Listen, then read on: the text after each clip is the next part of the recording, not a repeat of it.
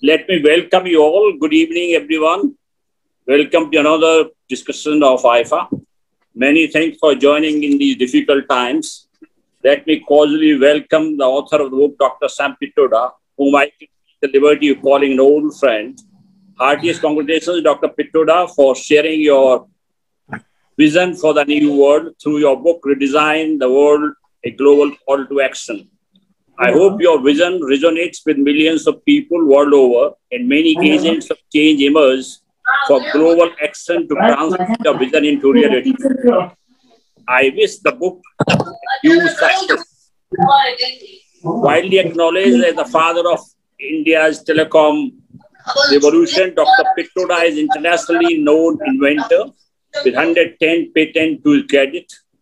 He's an innovator, business entrepreneur, development thinker, and a futuristic writer who likes to be called a catalyst for change and basically a loner. He served as the chairman of the National... Surrender, maybe you could stop for a second. Ask Manu Bhai to mute himself. One of the other three generations. Everybody mute all. Okay.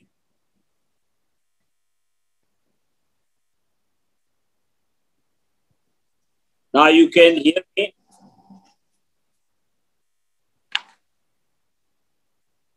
He has served as chairman of the National Knowledge Commission and National Innovation Council and Prime Minister Dr. Manmohan Singh. Loving both the country of his origin, India, and the country of his adoption, USA, he is a living bridge for the lasting friendship between India and the United States. This is one of the most fascinating books I have read in recent times. Though the subject is quite complex and serious, the book is quite racy. Once you start reading, you don't feel like putting it down. I must compliment Dr. Pitroda for his very elegant and simple prose. I finished the book without consulting the dictionary even once, which I don't do when I'm reading book of my friend Shashi Tharoor. The author transcends centuries, continents, issues with Jupiter velocity. Besides being a tech guru and hyperconnectivity advocate, he comes out as a historian, a political thinker, a social scientist, a social reformer, and an environmentalist, an economist, and an evangelist, Billy Graham, and the author Huxley of The Brave New World, all rolled in one. After reading the book, when I close my eyes and try to imagine Dr. Pitroda, he appears with flowing white, spotlessly white hair and flowing white beard like Prime Minister Narendra Modi. In a white robe, Father Sam raises his right hand and says, "Let there be democracy, human rights, peace, prosperity, inclusiveness, clean air, clean water, and livable habitat for all.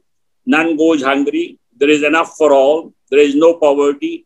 Justice and fairness prevail everywhere. People care and share and live in perfect harmony. Production from agriculture field goes up 100 times.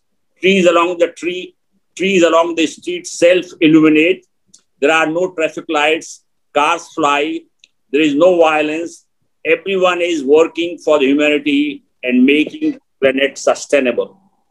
Who needs the police or the army on such a planet? If jazz legend Louis Armstrong were alive, he would sing his unforgettable song, What a Wonderful World." Dr. Pitroda's book conjures up an enticing and mesmerizing dream. I am reminded of Steve Jobs' famous line, never stop dreaming dreams. I must now welcome my two distinguished discussants who have loaned their time and joined to offer their frank and despondent comment on the book. I thank both. I'm sorry, Dr. Shashi Tharoor, our dear friend, can't be with us. His post-COVID recovery strain prevent him from joining us. I wish him very speedy and full recovery. I have known Lord Desai since 1987 when I was at the Indian High Commission. That time he was not Lord, he was just Professor Desai and looked like a lost younger brother of Sai Baba. world famous economist with 25 books to his credit and now a rebellious lord, he is a familiar face on Indian television channels and needs no introduction. I have never forgiven the Nobel Committee for not giving him the Nobel Prize for Economics. We at the IFA are always delighted to have him amongst us, as he always enthralls the audience with his unorthodox comments. A word about Yamini. Can you believe it? I have never met Yamini Iyer in person, nor have ever exchanged emails with her. So why did I invite her to join the panel? I was looking for someone who is fiercely independent-minded and has courage to speak her mind. Having read many of her articles, I was convinced that she is the right person. At a relatively young age, she had the Center for Policy Research, arguably the most respected think tank of India, as its president and the CEO. Before I invite the author to tell us what this book is all about, let me pose some questions. There is saying, nobody can stop an idea whose time has come. Has the time come for the world which this book unfolds? Obviously, the author feels so and believes so. I have some doubts. The world which has witnessed unprecedented death, destruction, devastation the last 18 months, thanks to tsunami of COVID, is longing to return to normalcy or near normalcy and not for welcoming a new world. Secondly, can all the wrong of the world be pegged on the outdated designs? If one crashes the most advanced aerodynamic Ferrari car on German Autobahn, should we blame the design or the designer? Any organization is as good or as bad as those who run it at the top. The US President Trump walked out of the Paris Climate Change Agreement and the WHO, trashing them scathingly. His successor has resigned. Evidently, there was nothing wrong with the design of these two organizations. Let me take you back more than 10 years. In 2003, the Secretary of State of the oldest democracy, General Colin Powell, blatantly lied in the United Nations General Assembly about the weapons of mass destruction amassed by Saddam Hussein and his connections with Al-Qaeda and US bombed Iraq to Stone Age. It didn't happen because of any fault of design of the United Nations, but because the use of falsehood by the mightiest superpower. I think the IMF, World Bank, WTO, UN, and many other organizations can be reformed if the big boys are serious about bringing in the reforms, but most of the time they are not. You say we don't need police. After the attempted insurrection at the Capitol of 6 January 2021 and the Black Lives Matter movement, many Americans feel otherwise. Just this month, President Biden has presented defense budget US $715 billion. It underlines that armies are going to stay all over the world. Yes, the hyper-connectivity has transformed the world, but has it made it more humane, kinder, more just, and fairer? 10 leading countries account for 80% of vaccines used so far. Why should there be such a long time for approving the waiver for the IPR for producing vaccines for the poor countries? The author says the world has two templates to follow, the Chinese one and the American one. I feel at the philosophical level, the world has two options. To follow the Chinese leader Deng Xiaoping, who said that so long as the cat caught the rat, it didn't matter if it was white or the black. On the other hand, Mahatma Gandhi said that noble cause must be pursued with noble means. These choices are available in all fields. Alas, the world had abandoned the great Mahatma and embraced Deng Xiaoping. So long as Deng's philosophy rules the minds, a better world will remain elusive. You are a great admirer of Mahatma Gandhi. I am also. Unfortunately, in the country of his birth, Today, there are very few Gandhians in India. In the electoral politics of India, no party seeks votes in the name of Mahatma Gandhi, not even the Indian National Congress. And who is practicing non-violence? In USA, every week there is a shootout somewhere. Innocent lives are lost, but they can't agree on gun control. I wonder why you have spared just half a line for Buddhism. The influence and impact of Buddhism in spreading message of non-violence in many countries is a historical fact. With Mahatma Gandhi, Dr. Martin Luther King, and Nelson Mandela are no more with us. His Holiness the Dalai Lama remains the most forceful advocate of non-violence. According to him, the world cannot survive without compassion and kindness. Sorry for these rambling thoughts. Dr. Pittu, the floor is entirely yours. You are welcome to take 15-20 minutes for your comment. Please, go ahead. Thank you, Mr. Kumar. Greetings to everybody from Chicago. It is indeed a special honor and privilege for me to be here with all these great intellectuals. I'm a little bit worried to be in front of you. I'm humbled. I'm not a political scientist. I'm not a great writer.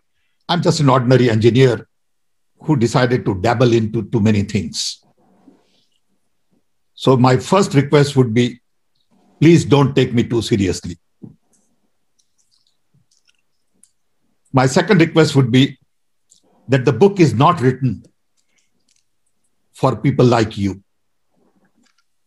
It is really written for young people who are looking for ideas and idealism. I talk to hundreds and hundreds of these, and I find that they are lost. They're looking for something interesting, exciting, romantic to do in life. Many are fed up with this world that we have created around us. And as I was locked up during Corona crisis in quarantine at home, after about 2 weeks, I said I must do something interesting to keep me occupied. I had this idea in my mind for several years. And that's when I decided to finally write something. I wrote it not for experts. I wrote it for general audience to read. And as a result, you will find that there are no references by design. There are no big comparisons, charts, graphs. As an engineer, I love all that. The first draft turned out to be 450 pages. And it took me a lot of time to cut it down to 250. It cannot meet everybody's view of the world. It is my personal view based on my own journey. I was born in 1942, just about the time the design was created for UN, World Bank, IMF, NATO, WTO, all that stuff. And when I look at my own journey from a small little tribal village in Orissa, in a family of 8, my father had 4th grade education, to be able to come and do all these things, I started mapping my own journey with what has happened in the world. I realized that transistor was born after I was born. And the revolution that transistor created gave me an opportunity to participate for last 55 years in IT and telecom, mainly in the US. So I have seen it all in terms of connectivity. My journey is a journey of connectivity. I was designing digital switching and all that in early 65. I was there when Intel was being formed. If you understand some of the integrated circuits, TTL Logic, guy who invented, was a friend of mine. So having gone through the hyperconnectivity journey, I strongly feel that the world is about to change. The process hasn't started yet. Connectivity is going to change everything. It is changing slowly but surely.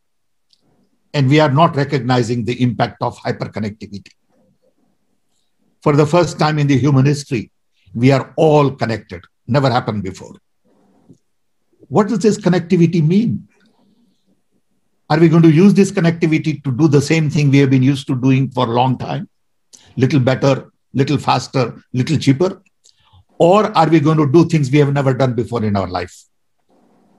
That is the question I have been asking. Who decided it should take 4 years to get a degree? With hyperconnectivity, I want to question that. So everything is about to be changed. When I look at things from my perspective, I find that everything we do today is basically obsolete. Start with that. Before Corona crisis, I would go to New York for a lunch. I'll go to Florida for a half an hour lunch meeting. Now, I think about it and I say, why did I do that? If somebody wants to have lunch with me in Florida, I tell them to have sandwich there. I have my sandwich here and we have a lunch on Zoom. It was possible before, but it was not acceptable before. Now it is acceptable. So I don't have to spend an entire day for half an hour lunch in Miami. I think things are going to change drastically. The way we govern, the way we vote, the way our democracy works. I am a big believer in the power of hyperconnectivity. Of course, we are going through a bad period because initially everybody has found this little toy and they don't know how to use it. So they are misusing it. But it will settle. It may take a decade. It may take longer. I believe in the power of connectivity and hyperconnectivity. I have not seen my grandchildren for 18 months, but I talk to them more than I'm physically there. My grandson has to call me 3 times a day, every day. It's a different kind of relationship. And I think once we accept the fact that everything is about to change, we then begin to think about how would it change. Corona crisis has told us that we are all interconnected, interrelated, interwoven, interdependent. Anything that happens at one place has impact on everybody else. So when I looked at the design, I realized that the core of the design was based on democracy, human rights, capitalism, consumption, and military. How can you take this design forward and build on what we have accomplished and create a new framework, knowing that today you have American design, Chinese design, and in a hyper-connected world, you need a design which is based on network, collaboration, cooperation, coordination, co-creation, and not command and control, confrontation. It will happen. It may not happen in my time, but it will definitely happen in my grandchildren's time. I'm very optimistic.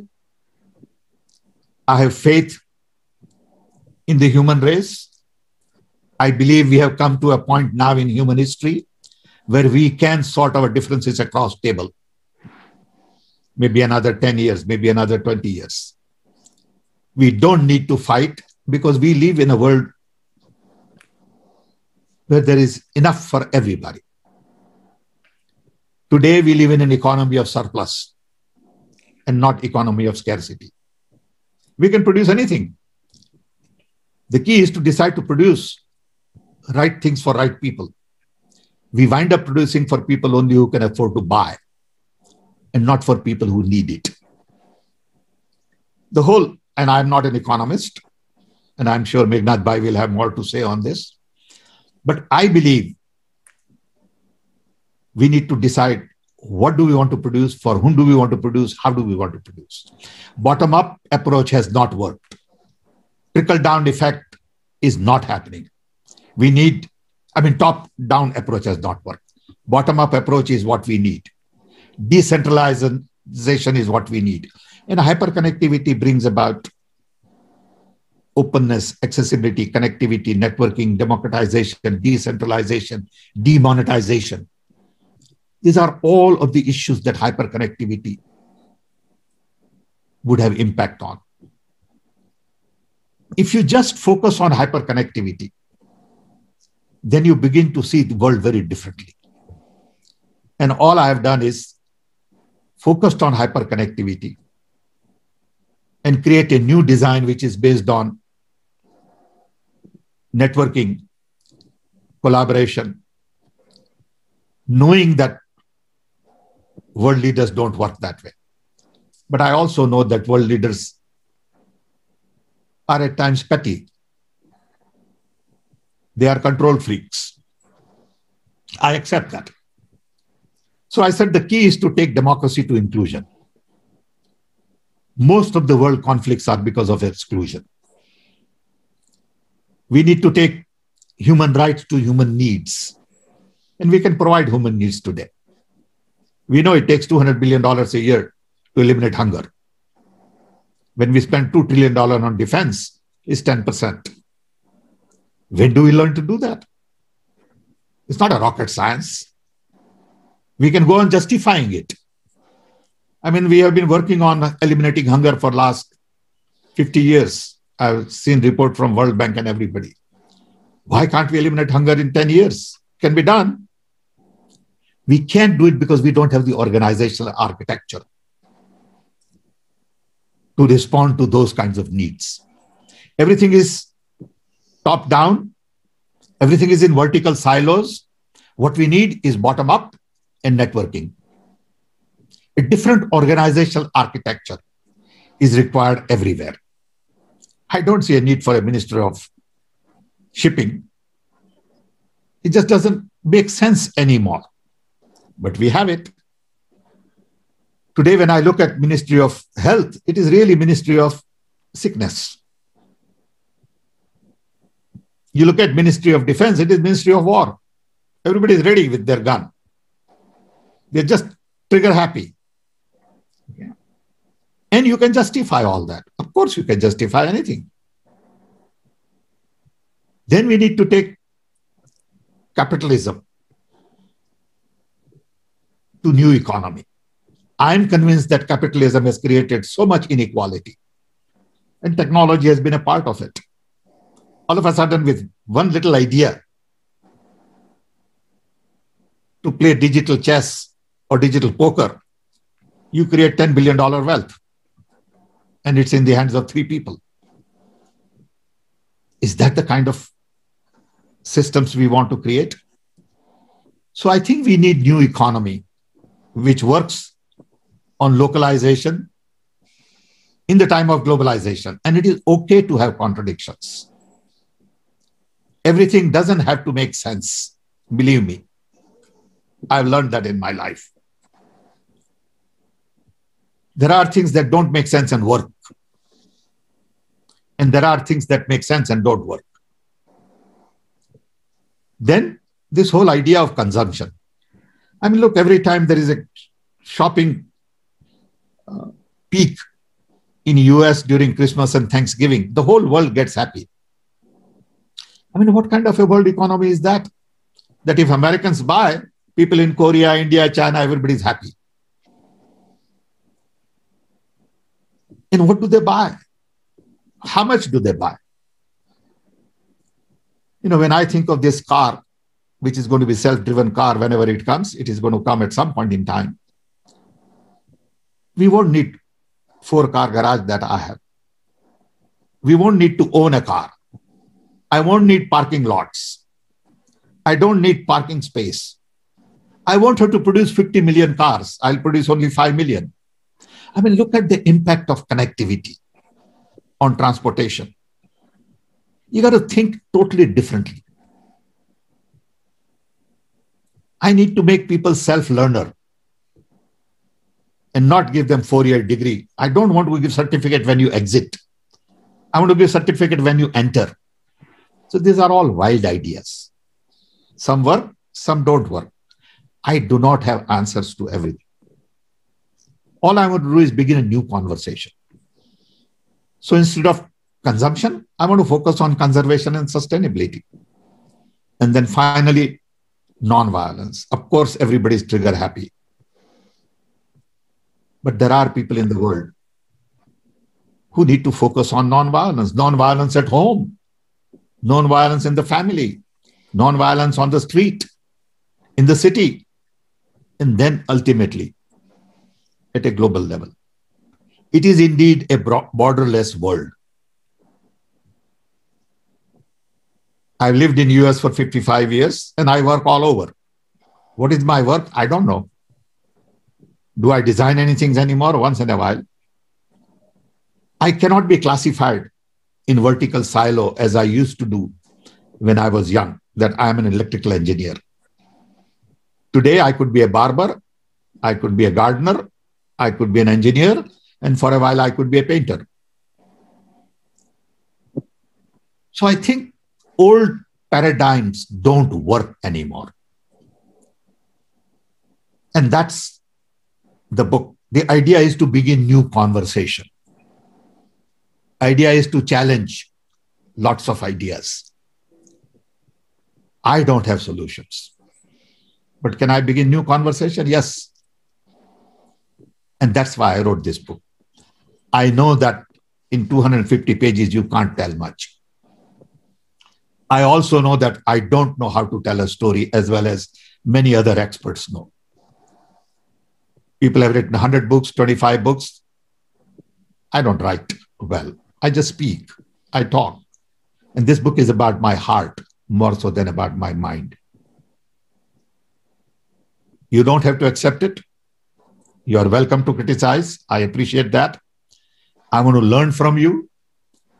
And I want a new conversation. That's all I want. I don't want to say I'm right. I don't want to say this is the answer. I want to say, can I really stir things up a little bit?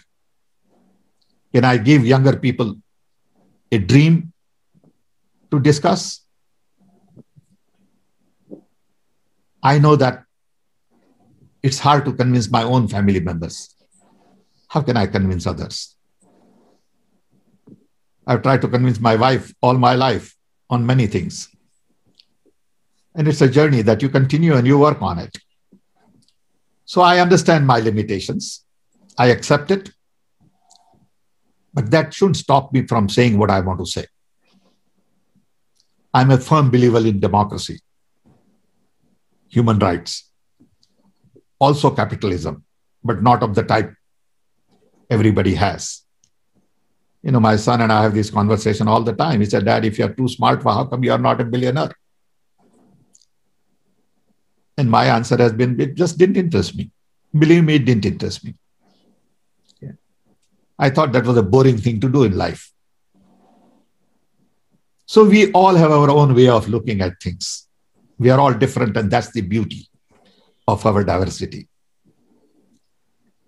If we all thought the same way, it would be a boring life. So when I talk about equality, inclusion, I'm talking about inclusion of ideas. Non-violence to me is very important.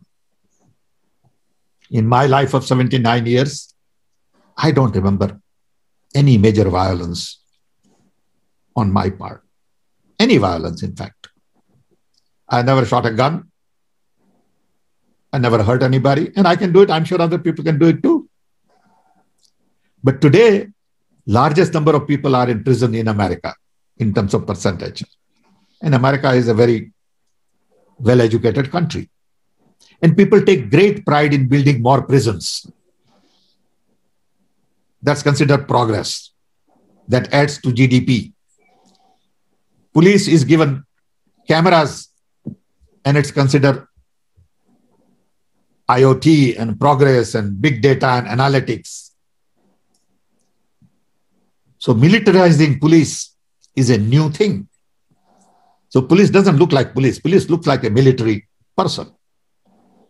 And that's called progress.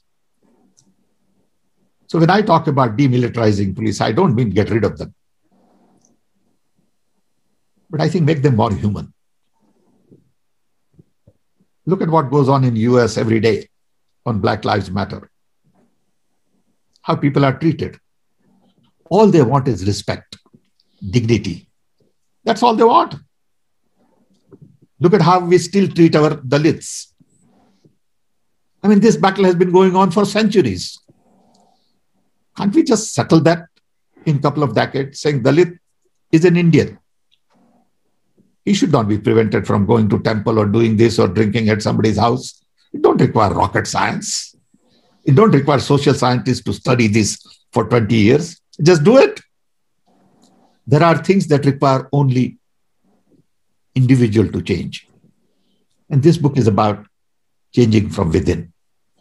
If I can respect inclusion, non-violence, new economic paradigm, sustainability, that's a good beginning. That's all. With this, I want to thank again all of you for listening to me. Thanks, Surendra Kumar, for the opportunity. And I am here to listen and learn. Thank you. Okay, thank you, Dr. Pitroda. You have really started conversation. I'm sure it will spread all over. Now, you said this book is not for people like me. It is for young people. That is why I got Yamini here. She falls I'm glad. Yeah. I'm glad. I know Yamini well. I know her father well. And Yamini may not know, but I was at her wedding. Yamini may not know, but I was at her wedding. Okay. So I'm glad to see you. You go ahead, you have 10 minutes. And please shoot. I'm ready to be shot. So I have no problem. Okay. I appreciate all that. Thank you, Surendraji, for giving me this opportunity. It's such a privilege and an honor. When I received your email, I was humbled and extremely nervous, but I couldn't possibly say no to what is such an honor for me to have the opportunity to both engage with this wonderful book and engage in a conversation with you. I'm a beneficiary of all that you did in the 1980s, because as I was growing up, I personally remember how many times I had two other sisters and 3 teenage girls and a single landline that mostly did not work was the equivalent of World War 25 over the years. And as the STD booths started emerging all over the country and our technology revolution occurred, it also fundamentally transformed my relationship with my siblings. And over time, when mobile technology finally made it into our everyday lives, we were always reminded that it was Sam that brought it here, whose foundational work led to these massive disruptive transformations that have completely changed every aspect of our lives.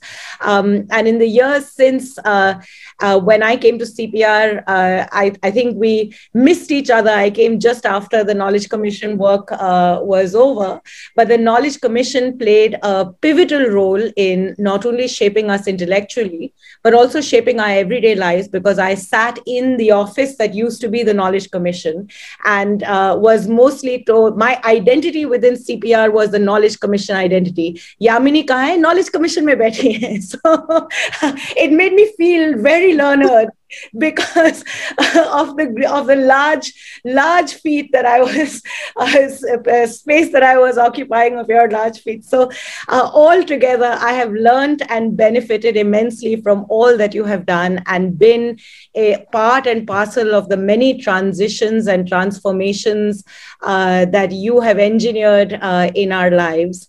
And as I read your book, it really did make me feel exactly as you said, that you have both captured a deep sense of frustration. And I don't count myself amongst the young anymore. Sadly, the gray hair is popping, despite my wishes otherwise. But there is a sense that people of my generation, and I feel this very strongly, have of having been part and parcel of an extremely deep and transformative process in our social and economic lives, one that has changed us personally in unimaginable ways, opened up our lives in unimaginable ways, and gave us a very, very strong sense of hope. To emerging in a moment of deep despair as we look both domestically to the nation that we have such pride in, and globally at a world that is that had an opportunity to, in some ways, harness and leverage the disruption that its own innovation produced, but is in some senses using those very tools of innovation to self-destruct and self-destroy, leaving for me with young children big questions about the kind of world that my children will occupy, and all the promise and hope that we saw as in our generation of a world that was unimaginable. I mean, we live in the sci-fi that we used to watch in the 1980s and 90s, never thinking that this would be the world in which we would talk to each other over Zoom across many continents, breaking borders, and bringing each other closer. Yet the future mostly looks to one of deep despair. And in that context, bringing together a framework, which perhaps is a very, very idealistic framework, but one that nonetheless allows us to have a deeper dialogue amongst ourselves as a society of where we want to go and how we could potentially harness our possibilities into creating a much, much more meaningful and better world. And that's what I took away from reading your book and from thinking through the pillars that you articulated, the pillars of inclusion, of human needs, of new economies, of conservation and sustainability, of nonviolence, as being very central elements to what would make for a new world. But I was challenged when I read your book also, because the real question for me is, how do we get there?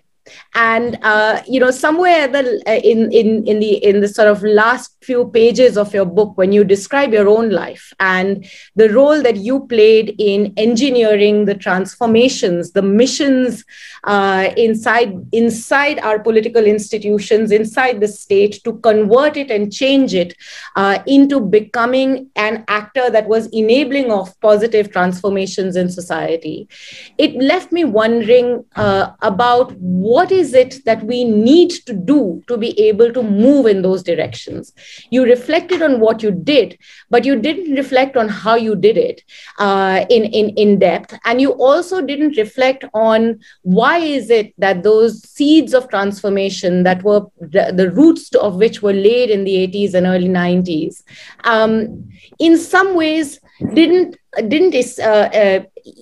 fully achieve their goals. You talk about for the mission mode bureaucracy that you pushed back in the 80s. All those missions exist today. In our work, every time we go to government offices, the drinking water mission, the technology mission, they all exist. But they have, but that culture or an energy that you describe in some ways doesn't exist anymore. The word stays, the grammar stays, but what it was seeking to transform falls back into a business as usual. And I'm a student of public administration, so I spend a lot of my time trying to understand what is it that makes bureaucracy stick, or what is it that makes political institutions engineers of social transformation, and what is it that makes them passive agents that only respond when pushed very deeply rather than internally motivated to really move the process of change in society. And in your story, I saw a story of deep change followed by a certain static stuck. And I was really keen to understand what are the factors of society that create that stuck. Which brings me to a second issue, underlying a lot of the frustration that you describe in the visions of the world and why you yourself felt the need to articulate this third vision, is the reality of the complexity of power that shapes the nature of society and the nature of our political institutions. You place great hope in innovation, technology, and its disruptive capability. And like I said, as a beneficiary of the innovation, technology, and the disruptive capability of those technologies, I'm not one to be a techno-pessimist at all. But I wonder if we think of technology and its disruptive capabilities without engaging in the underlying social institutions that ultimately mediate the deployment of these technologies and the power dynamics that shape them, we may end up exactly where we are today, which is in a world of disruptive capability, but a disruptive capability being deployed in ways that are undermining core institutions. How do we think about disruptive capability in a society and across the globe? We are seeing signs of majoritarianism, of polarization, of divisiveness, all of which in some ways have been exacerbated by the very technology that has the capability for the inclusion, the sustainability, the world of sustainability, the world of nonviolence, the world of a new economic order, one that isn't anchored in greed and avarice, but one that is anchored in human needs and human capabilities. And so what I missed was an engagement with how technology engages with society. And as somebody that has actually been at both ends of the spectrum, not only have you been the innovator that have been disrupting technology, you've also been part and parcel of a process of unfolding that technology into our lives, both through markets, but also through the state. How do state and market intersect with one another to convert the values that you are articulating into values that can be deliberated in our society and values that can be genuinely engaged in to create a social movement of transformation remains an unanswered question. Perhaps that was your goal, to trigger precisely these questions in our minds and to ask ourselves what kind of institutional platforms, social movements, social structures we need to build these dialogues and deliberations. But I also find myself feeling very pessimistic in the ability of the disruptive moment that you have anchored your narrative around, the disruptive moment of COVID-19, as being the opportunity to facilitate exactly this. It is exactly what we need, but I find that as the globe is actually moving in completely the opposite direction. At the start of COVID, the very global institutions that shaped the vision of the American vision, the 75 years that you described, found themselves completely unable to be responsive to the challenges that COVID-19 presented. And part of the reason for that was the absence of leadership. And then we again fall back into the challenge of how do we negotiate power dynamics. What we are seeing today too is is power unfolding in ways that are furthering the inequality within the globe as we start talking about vaccines and countries' health systems responding. And we don't see the emergence of a dialogue and deliberation, even amongst these global political institutions, on what it would take to genuinely create equitable institutions. And here I think what is missing is that there are actually no torchbearers of the third vision that you articulate. And this is where I think my deep disappointment, or rather sense of frustration with India comes to the fore. I think if we look back at our own history, we had as a nation the opportunity to articulate a very, very real third way. And we failed to do that because we fell into the trap of playing into the power dynamics and wanting to be close to power structures in ways that were pragmatic without building the normative claims of our vision of an equitable world. India, more than I perhaps with great bias, but in this fora, I could articulate, I think we may agree on some of that bias, but I do believe that India has and had the potential. We got caught in an imagination of global superpower superiority and failed to build a normative view of the world on the back of which we could have shaped our global power.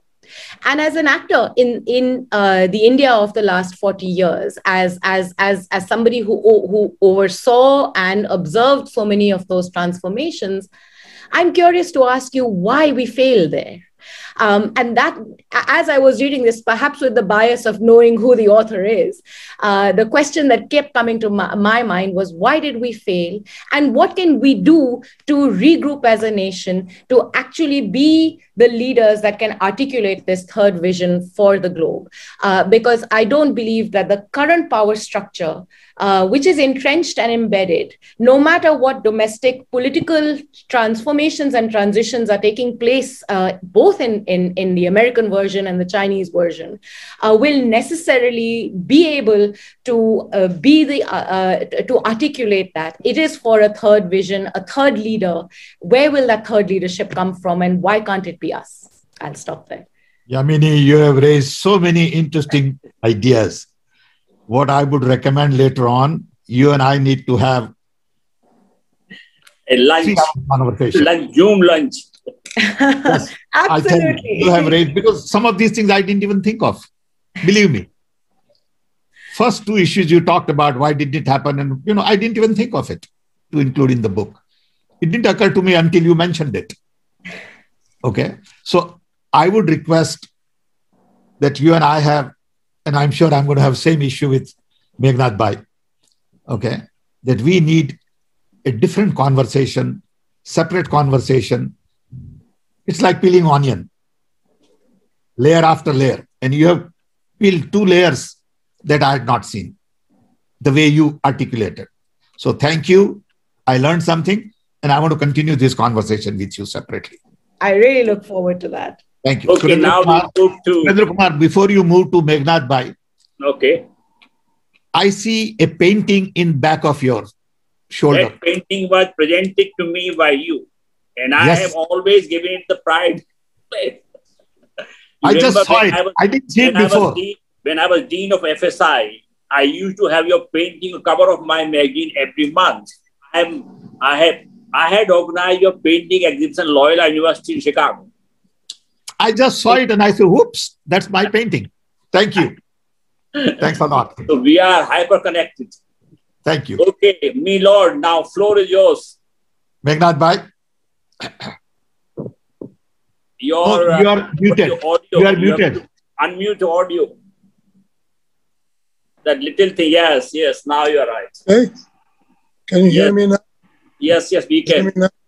Well, I feel that I was born in 1940. I'm a fellow Gujarati. I went to America as well as Sam did. I took the wrong turn and ended up in UK. Well, he was very successful and he's advising prime ministers and presidents. I wouldn't go that far. And anyway, no, I think it's a hopelessly idealistic book. You're an engineer.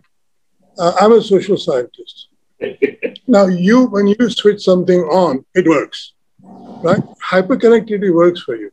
And I think you should really have written what you said to us, a technical book on how hyperconnectivity is going to change our lives. But you want to change the world. And I think let me tell you, changing the world is very, very, very difficult. I spent 50 years in the Labour Party, okay, at the grassroots level, as a spear carrier, not as a leader. But even a small change, like giving child benefits so that the money goes to the mother and not to the not through the father and so on. We had to fight for 4 years to convince our party, not even the Conservatives, our party, that child benefit would be beneficial because the men said, the trade unionist men said, you're taking money from my pocket and putting into my wife's purse and I will not have it. So my experience, unlike yours, is that the change is very difficult. Even democracy has not been achieved. Now you say that you have this, what I can only describe as the US democratic version of history, that US did marvelous things. I see, when I was in Philadelphia in 1961, I saw the black people and their slums. And when I was in Berkeley in 1963, I was marching for black rights. And I didn't stay in America because I had a post-Vietnam War. And I would have, had I got a green card, they would have sent me straight to fight in the jungles, and I was not going to do that. So I think, and my experience in politics and as social scientist is change is extremely difficult. And I think America is still not a democracy, not because of what happened on 6th of January, but because what police do to black population, how hard it is to be able to vote in Georgia and places like that. If you are, America doesn't have adult franchise, universal adult franchise like India has. So there's no right to lecture to the world about democracy. Anyway, I think that the 1945 structure was a complete disaster.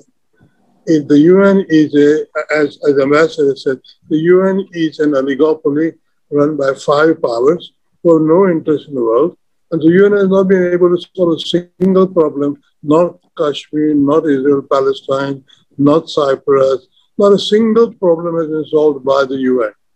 And all it is, people go to the General Assembly and your president makes a speech and your newspapers say, what a wonderful, nobody knows this in New York. Nobody knows in the United Nations what the General Assembly does. It's an utterly useless debating chamber. But there we have to say, oh, if you didn't exit, you would have to invent another one. I think no, we can't have. And I think what has happened, on my lifetime at least, every idealistic project has failed. Communism, you would not believe it, how much in India in the 1950s you were influenced by the Soviet Union. And many of us thought Soviet Union was the future of the world. And of course, India was going to be the moral leader of the world, remember. India always has I disagree with Yamini, India has always had very, very high ambitions, not to feed the poor, but to be moral leader, to be the world's teacher. We can't even clean up the Ganga. The Ganga has been, Rajiv Gandhi started cleaning up the Ganga, and now Narendra Modi wants to clean up the Ganga. And why does it take rocket science to clean up a river? Because it is Sudra's work. Why are our hospitals so third rate? Why are all our hospitals so third rate? We noticed, and I think this is a global problem. Across the world, every country has failed to have invested enough in public health. Cybernetics works. You're quite right. You push something, the electronic, I don't even understand what it is, but the electronic impulses go forward.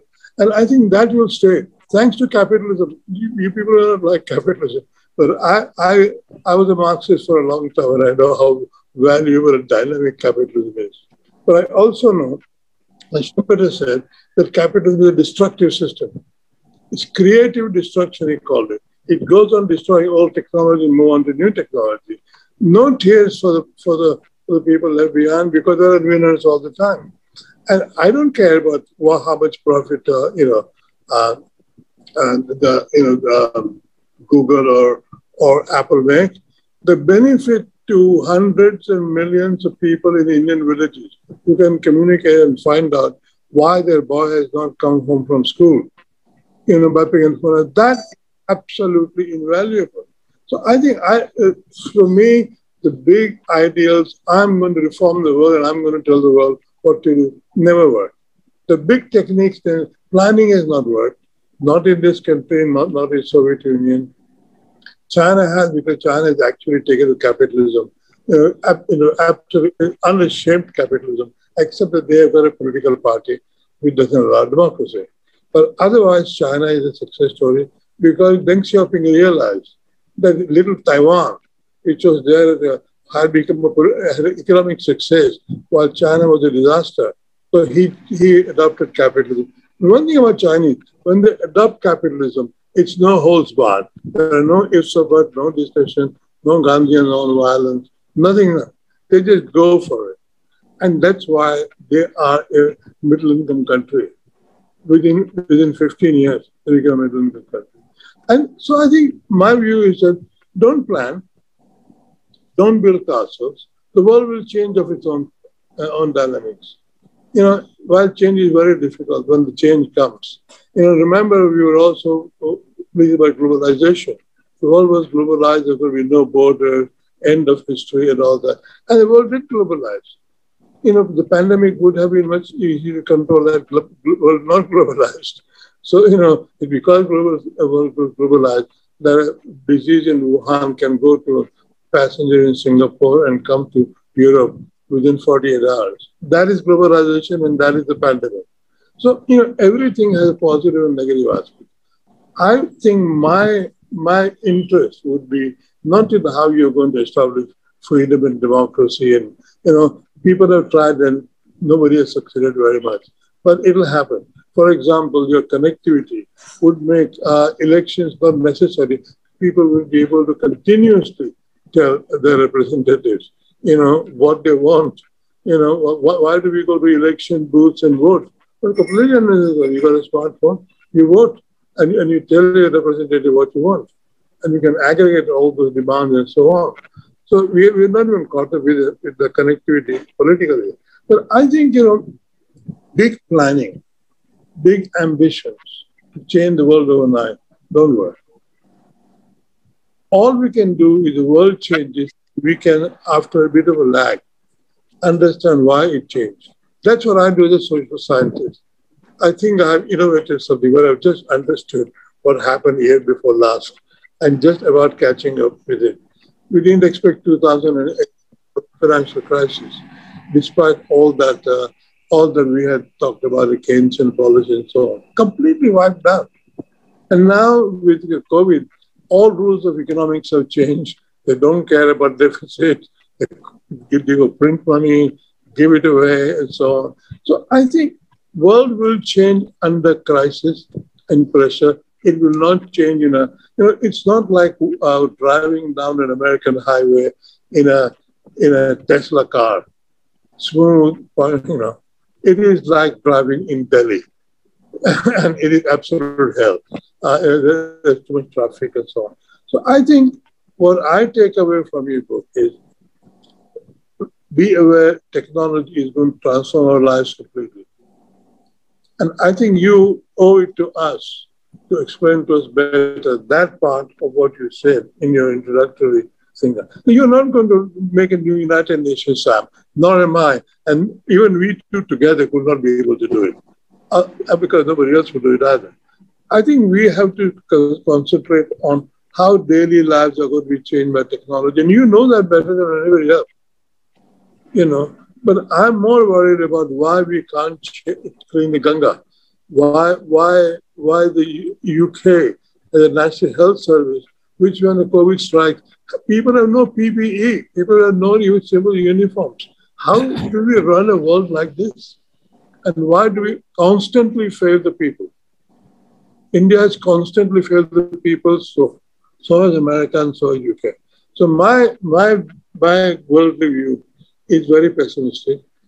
I hope change will happen. I hope the next generation will do better, but I don't have much hope of that. So I try to understand and I try to be critical because I think the world is an extremely imperfect place and likely to stay so. Thank you. But thank you for writing the book because it told me what's not going to happen. Thank you.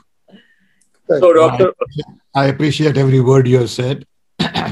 You have more experience in these things. But you know, you got to have something to do while you are locked up in the house. That is true. That is quite true. You know, I read the book as well. otherwise, I would have gone mad. Exactly. Okay. This at least kept my sanity. Indeed. And that is more important than anything else in the world. Remember that. Dr. Pitroda, you wrote this book during lockdown. Yes. Last night, Manish Jairam sent me a message saying he wrote a long poem on Gautam Buddha during lockdown. So I said, look, lockdown has some creative rewards. And if it happened during lockdown, then he must thank Prime Minister Narendra Modi. After all, the book would not have come if there was no lockdown. Now, if you allow, I can really take some questions Please. from the... No, I want to thank both of them for their comments. And I think I will follow up with both of them separately. I want to. And, you know, take this forward. I want conversation on this. Okay. I am very optimistic about the world. You're young. Compared to, yeah, because I tell you why. You know, if I can come out of a small little tribal village in Orissa and do all these things without anything, this generation has a lot more to hope for. That's all. Okay. Well, amongst us, we have senior-most diplomat who joined from distinguished people before you arrived in USA. Ambassador Eric Gonsalves, are you still there?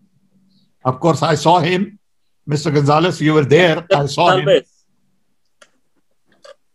Are you there? Yeah, I'm here. So, would you like to make some comment? Good to see you. No, I also would just first pay, of course, a tribute to Mr. Pitroda for opening up so many ideas to us. I think that what Yamini and... Can we see your face again? Eric Gonsalves. Yes, I know you well. I mean, what's the video, audio we can... No, I installed one of your exchanges in the IIC when it was just new and brand new, and we experimented with it. But I don't have very much to say, because I think that the points that Lord Desai has made are very true. We are not, humanity is not that willing to change merely because you have a technological success. They want to see it in a rather more roundabout way in which they get more benefits and so on. And then they, in fact, like the virus has shown us, we do not even care for our own good. We are ready to go out and get lost in the infection just to take part in a party or a marriage or a funeral or whatever it is. So we're all fallible human beings. I think that try to make them into whether you're perfect technologically or perfect socially or perfect economically is just not possible. The only thing is whether you can possibly try to get them partway there. And that is where, as I say, the formation, the education has to take part. And I think that where we are failing also so much is in getting the younger generation to assimilate the fact that they have to adapt themselves, but adapt the people around them also. You cannot be just enough to take the ideas, for which, as I say, we have to thank people like you, Dr. Pitroda and Dr. Desai, Lord Desai. But to get this into the thinking part of our society, that is really the problem. And that's where formation, education, and so on has to be taped to do what we want. Thank you. Okay, I see Mr. Hari Kumar from New York Times. There have been so many references to USA. Hari Kumar, do you want to ask something? Where is Hari Kumar? I don't see him. I see his name. He is there, but Hari Kumar, unless he's left. Okay, you have your old friend, Mr. Kiran Karnik. Yes. Yes. Mr. Karnik, how are you? Well, we are... Thank you, Surendra. You have also, this lockdown has produced so many books. Dr. Kiran Karnik has also produced a book. I know that. I've seen it. It's good. You are both from the same technical area, do you have any comment or question? Well, since you asked me, Surendra, I want to make just one comment in relation to what Lord Desai said and what Ambassador Gonsalves said. Yes, social change is slow, it's difficult, it's not sudden. And I think Sam made the same point, saying he's not looking for a revolution, he's looking for revolutionary change. To me, what is more important is the point Yamini made, that what path are we moving on? You know, how fast we go, how slow we go, depends on a number of factors. But what road are we on? And it seems to me that we are on the road of following one or the other of the directions of the framework created, either the Western, the US, European framework, or the more Chinese framework. And we are not looking at what we started out when we first got independent, a road that, you know, Nehru tried to set us on, that we are different, we are independent, we are on neither side, we will chart our own course. And many developing countries followed us. They wanted to be, you know, shown a different path. And even today, as you would know best, Surendra, you've been in the Foreign Service so long, so many developing countries look to India to provide the lead on so many aspects. And we seem to have fallen into the trap of competing with others and being, you know, somebody says superpower to be, and we are thrilled no end. I mean, is that what we want to be? Do we want to be, you know, happy, compassionate, a country that sets a new path, somebody that sets new directions, somebody like a Gandhi who completely broke away from traditional methods of overthrowing a colonial empire? So that's my only comment or question. I don't know if Sam or anybody wants to react to that, but I think that's, to me, is more important than are we expecting a sudden change? Yes, change is difficult. Will it happen? We need a dream, and the dream sets us on a path. And if as long as we're on that path, I think we're good. Thank you. Okay, is that your hand? Do you want to ask something? Yamini, I see some hand against your face. Ericsson had something, I thought. Okay. Yes, my friend from Iceland. He is the most regular supporter. Please go ahead. Well, thank you. Thank you so much, everybody. You, Surendra, as usual, of course, and Sam and Mekhnad and Yamini. My first point, I have to rush to challenge what Mekhnad said about the UN. Surely what he says about the General Assembly and even more so the Security Council, yes, but there's a lot more to the UN than the GA and the Security Council. That could be a subject of another session. And I also want to challenge you, Sam, when you started by saying that you're not a good storyteller, quite the contrary. And you presented us a very good story for the thinking. But you identified, I think, if I counted correctly, 5 characteristics, and within parentheses, maybe 5 ills in modern society. And I'm just wondering how much of this really is human nature. And I think Yamini picked up on this as well as Kiran. The Mahatma had anticipated, I think, in the last part of his life, what you have been discussing, the three of you. And I guess I'm echoing what kind of the pessimism as opposed to your what he called your optimism in that respect.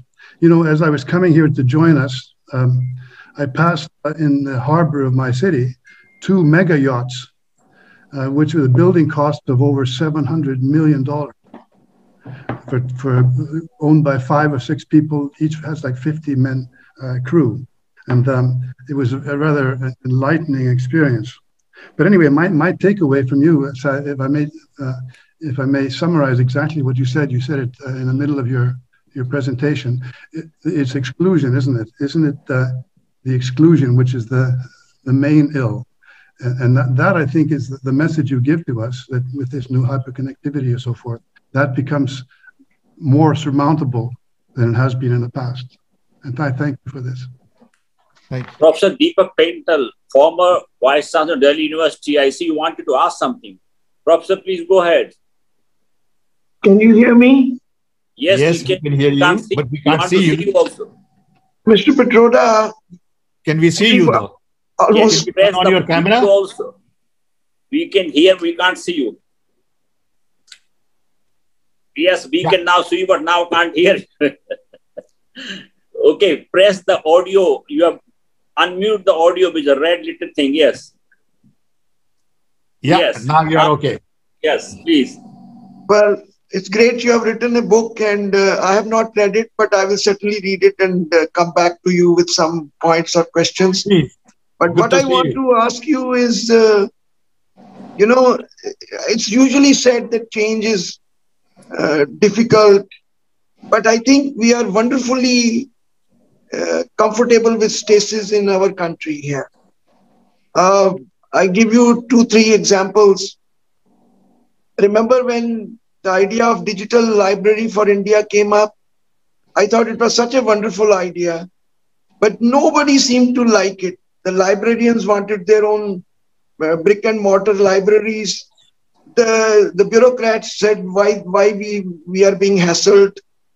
I mean, there was no enthusiasm. Then in my university, if you broach the idea of having a dual degree, at least 2 subjects, immediate reaction is, there is a sanctity in my subject. If you reduce the coursework a little bit, the subject will be lost. So why is it caste? Is it we are still stuck in? And the third example I wanted to give you was, throughout all the governments in the past 15 years, we are stuck at 0.7% of our GDP for R&D. So what technology, why are we so wedded to stasis? What are your thoughts on it? I would love to hear those. Thank you. First of all, the book was not written for India. Book was sort of free-flowing ideas for the world. India happens to be one subset. Just because I'm Indian and I think like Indian doesn't mean that I focused on India. Of course, all changes are difficult. I can tell you, when I started my work on telephone in 1981, 85, hundreds of people told me it can't be done. You are on a wrong track. Why are you worrying about telephone? Why don't you worry about water and agriculture? Because India doesn't need telephone. India needs food. And my answer was, I don't know how to do it. So let me do what I know how to do. Find somebody else on water. I'm not capable. I can do only this much. Don't expect from me what I can't do. I know my limitations. So just because I wrote a book, I can't take responsibility for executing it. I may not be capable. It's okay. But that shouldn't stop me from writing a book. Surely not. Digital library has come a long way, not just in India, all over the world now. I don't need a library. I have the internet is my library. Okay. I know on Internet Archives, there are 500,000 books from India, which Indian libraries don't have in digital format. Internet Archives has it. Okay. So now the library has a different meaning. The old meaning of library is obsolete. I don't need a library. So I think things have changed so much, but we still stick to the old ideas. You know, I would say I have access to library. My cell phone is my window to the world. I can go visit the Guggenheim Museum. I can go visit Hermitage, and I can go visit Delhi Museum. Okay. So power of connectivity lies in our ability to imagine. Okay. If you want still a degree and pay $200,000 to get an MBA from Harvard, it's your option. But you can learn 70% of that on internet without going to Harvard. You may not get a fine certificate. Okay. Choice is yours. You may want to go spend $200,000 if you have it and get a certificate from, I'm just using Harvard as an example. It could be any other university. Or you say, I'm not going to do that and I'm going to learn my management on cell phone. You can do it. Is that what you want to do? Option is yours. So I think all of us at an individual level will have to decide, where do we want to change? How do we want to change? And what change we want to fight for? And different people will fight for different things. And hopefully it'll all add up. Hopefully. We got to start the process. And like Kiran Karnik said, we got to lay out a path. Okay. And fortunately, we don't have eyes in the back. We have eyes in front. So we need to look forward and not backward. A lot of people in India always talk about great history, heritage, Ram, whatever.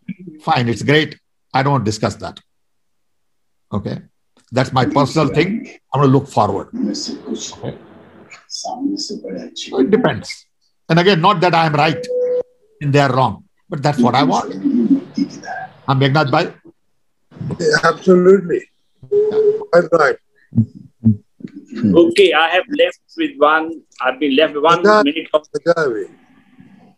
So, does Lord Desai or Yamini want to say something before I close? No, I was saying to Sam in Gujarati, I enjoyed it. Maja aavi. Maja aavi. That's good. We can talk about that, you see. You're both but I do want to connect with Meghnad Bhai separately and have a conversation.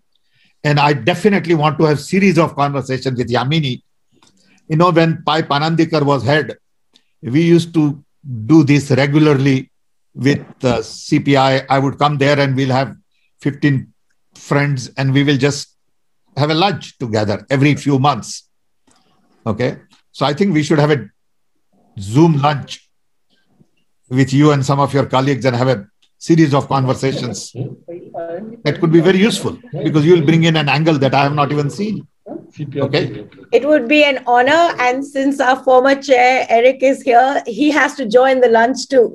I know. I've been with him and I've spent time with him. And you are lucky to have people like him around. Well, I see the face of my friend Mahendra Kumabat, former DG of BSF from Jaipur. Before I close, do you want to say something?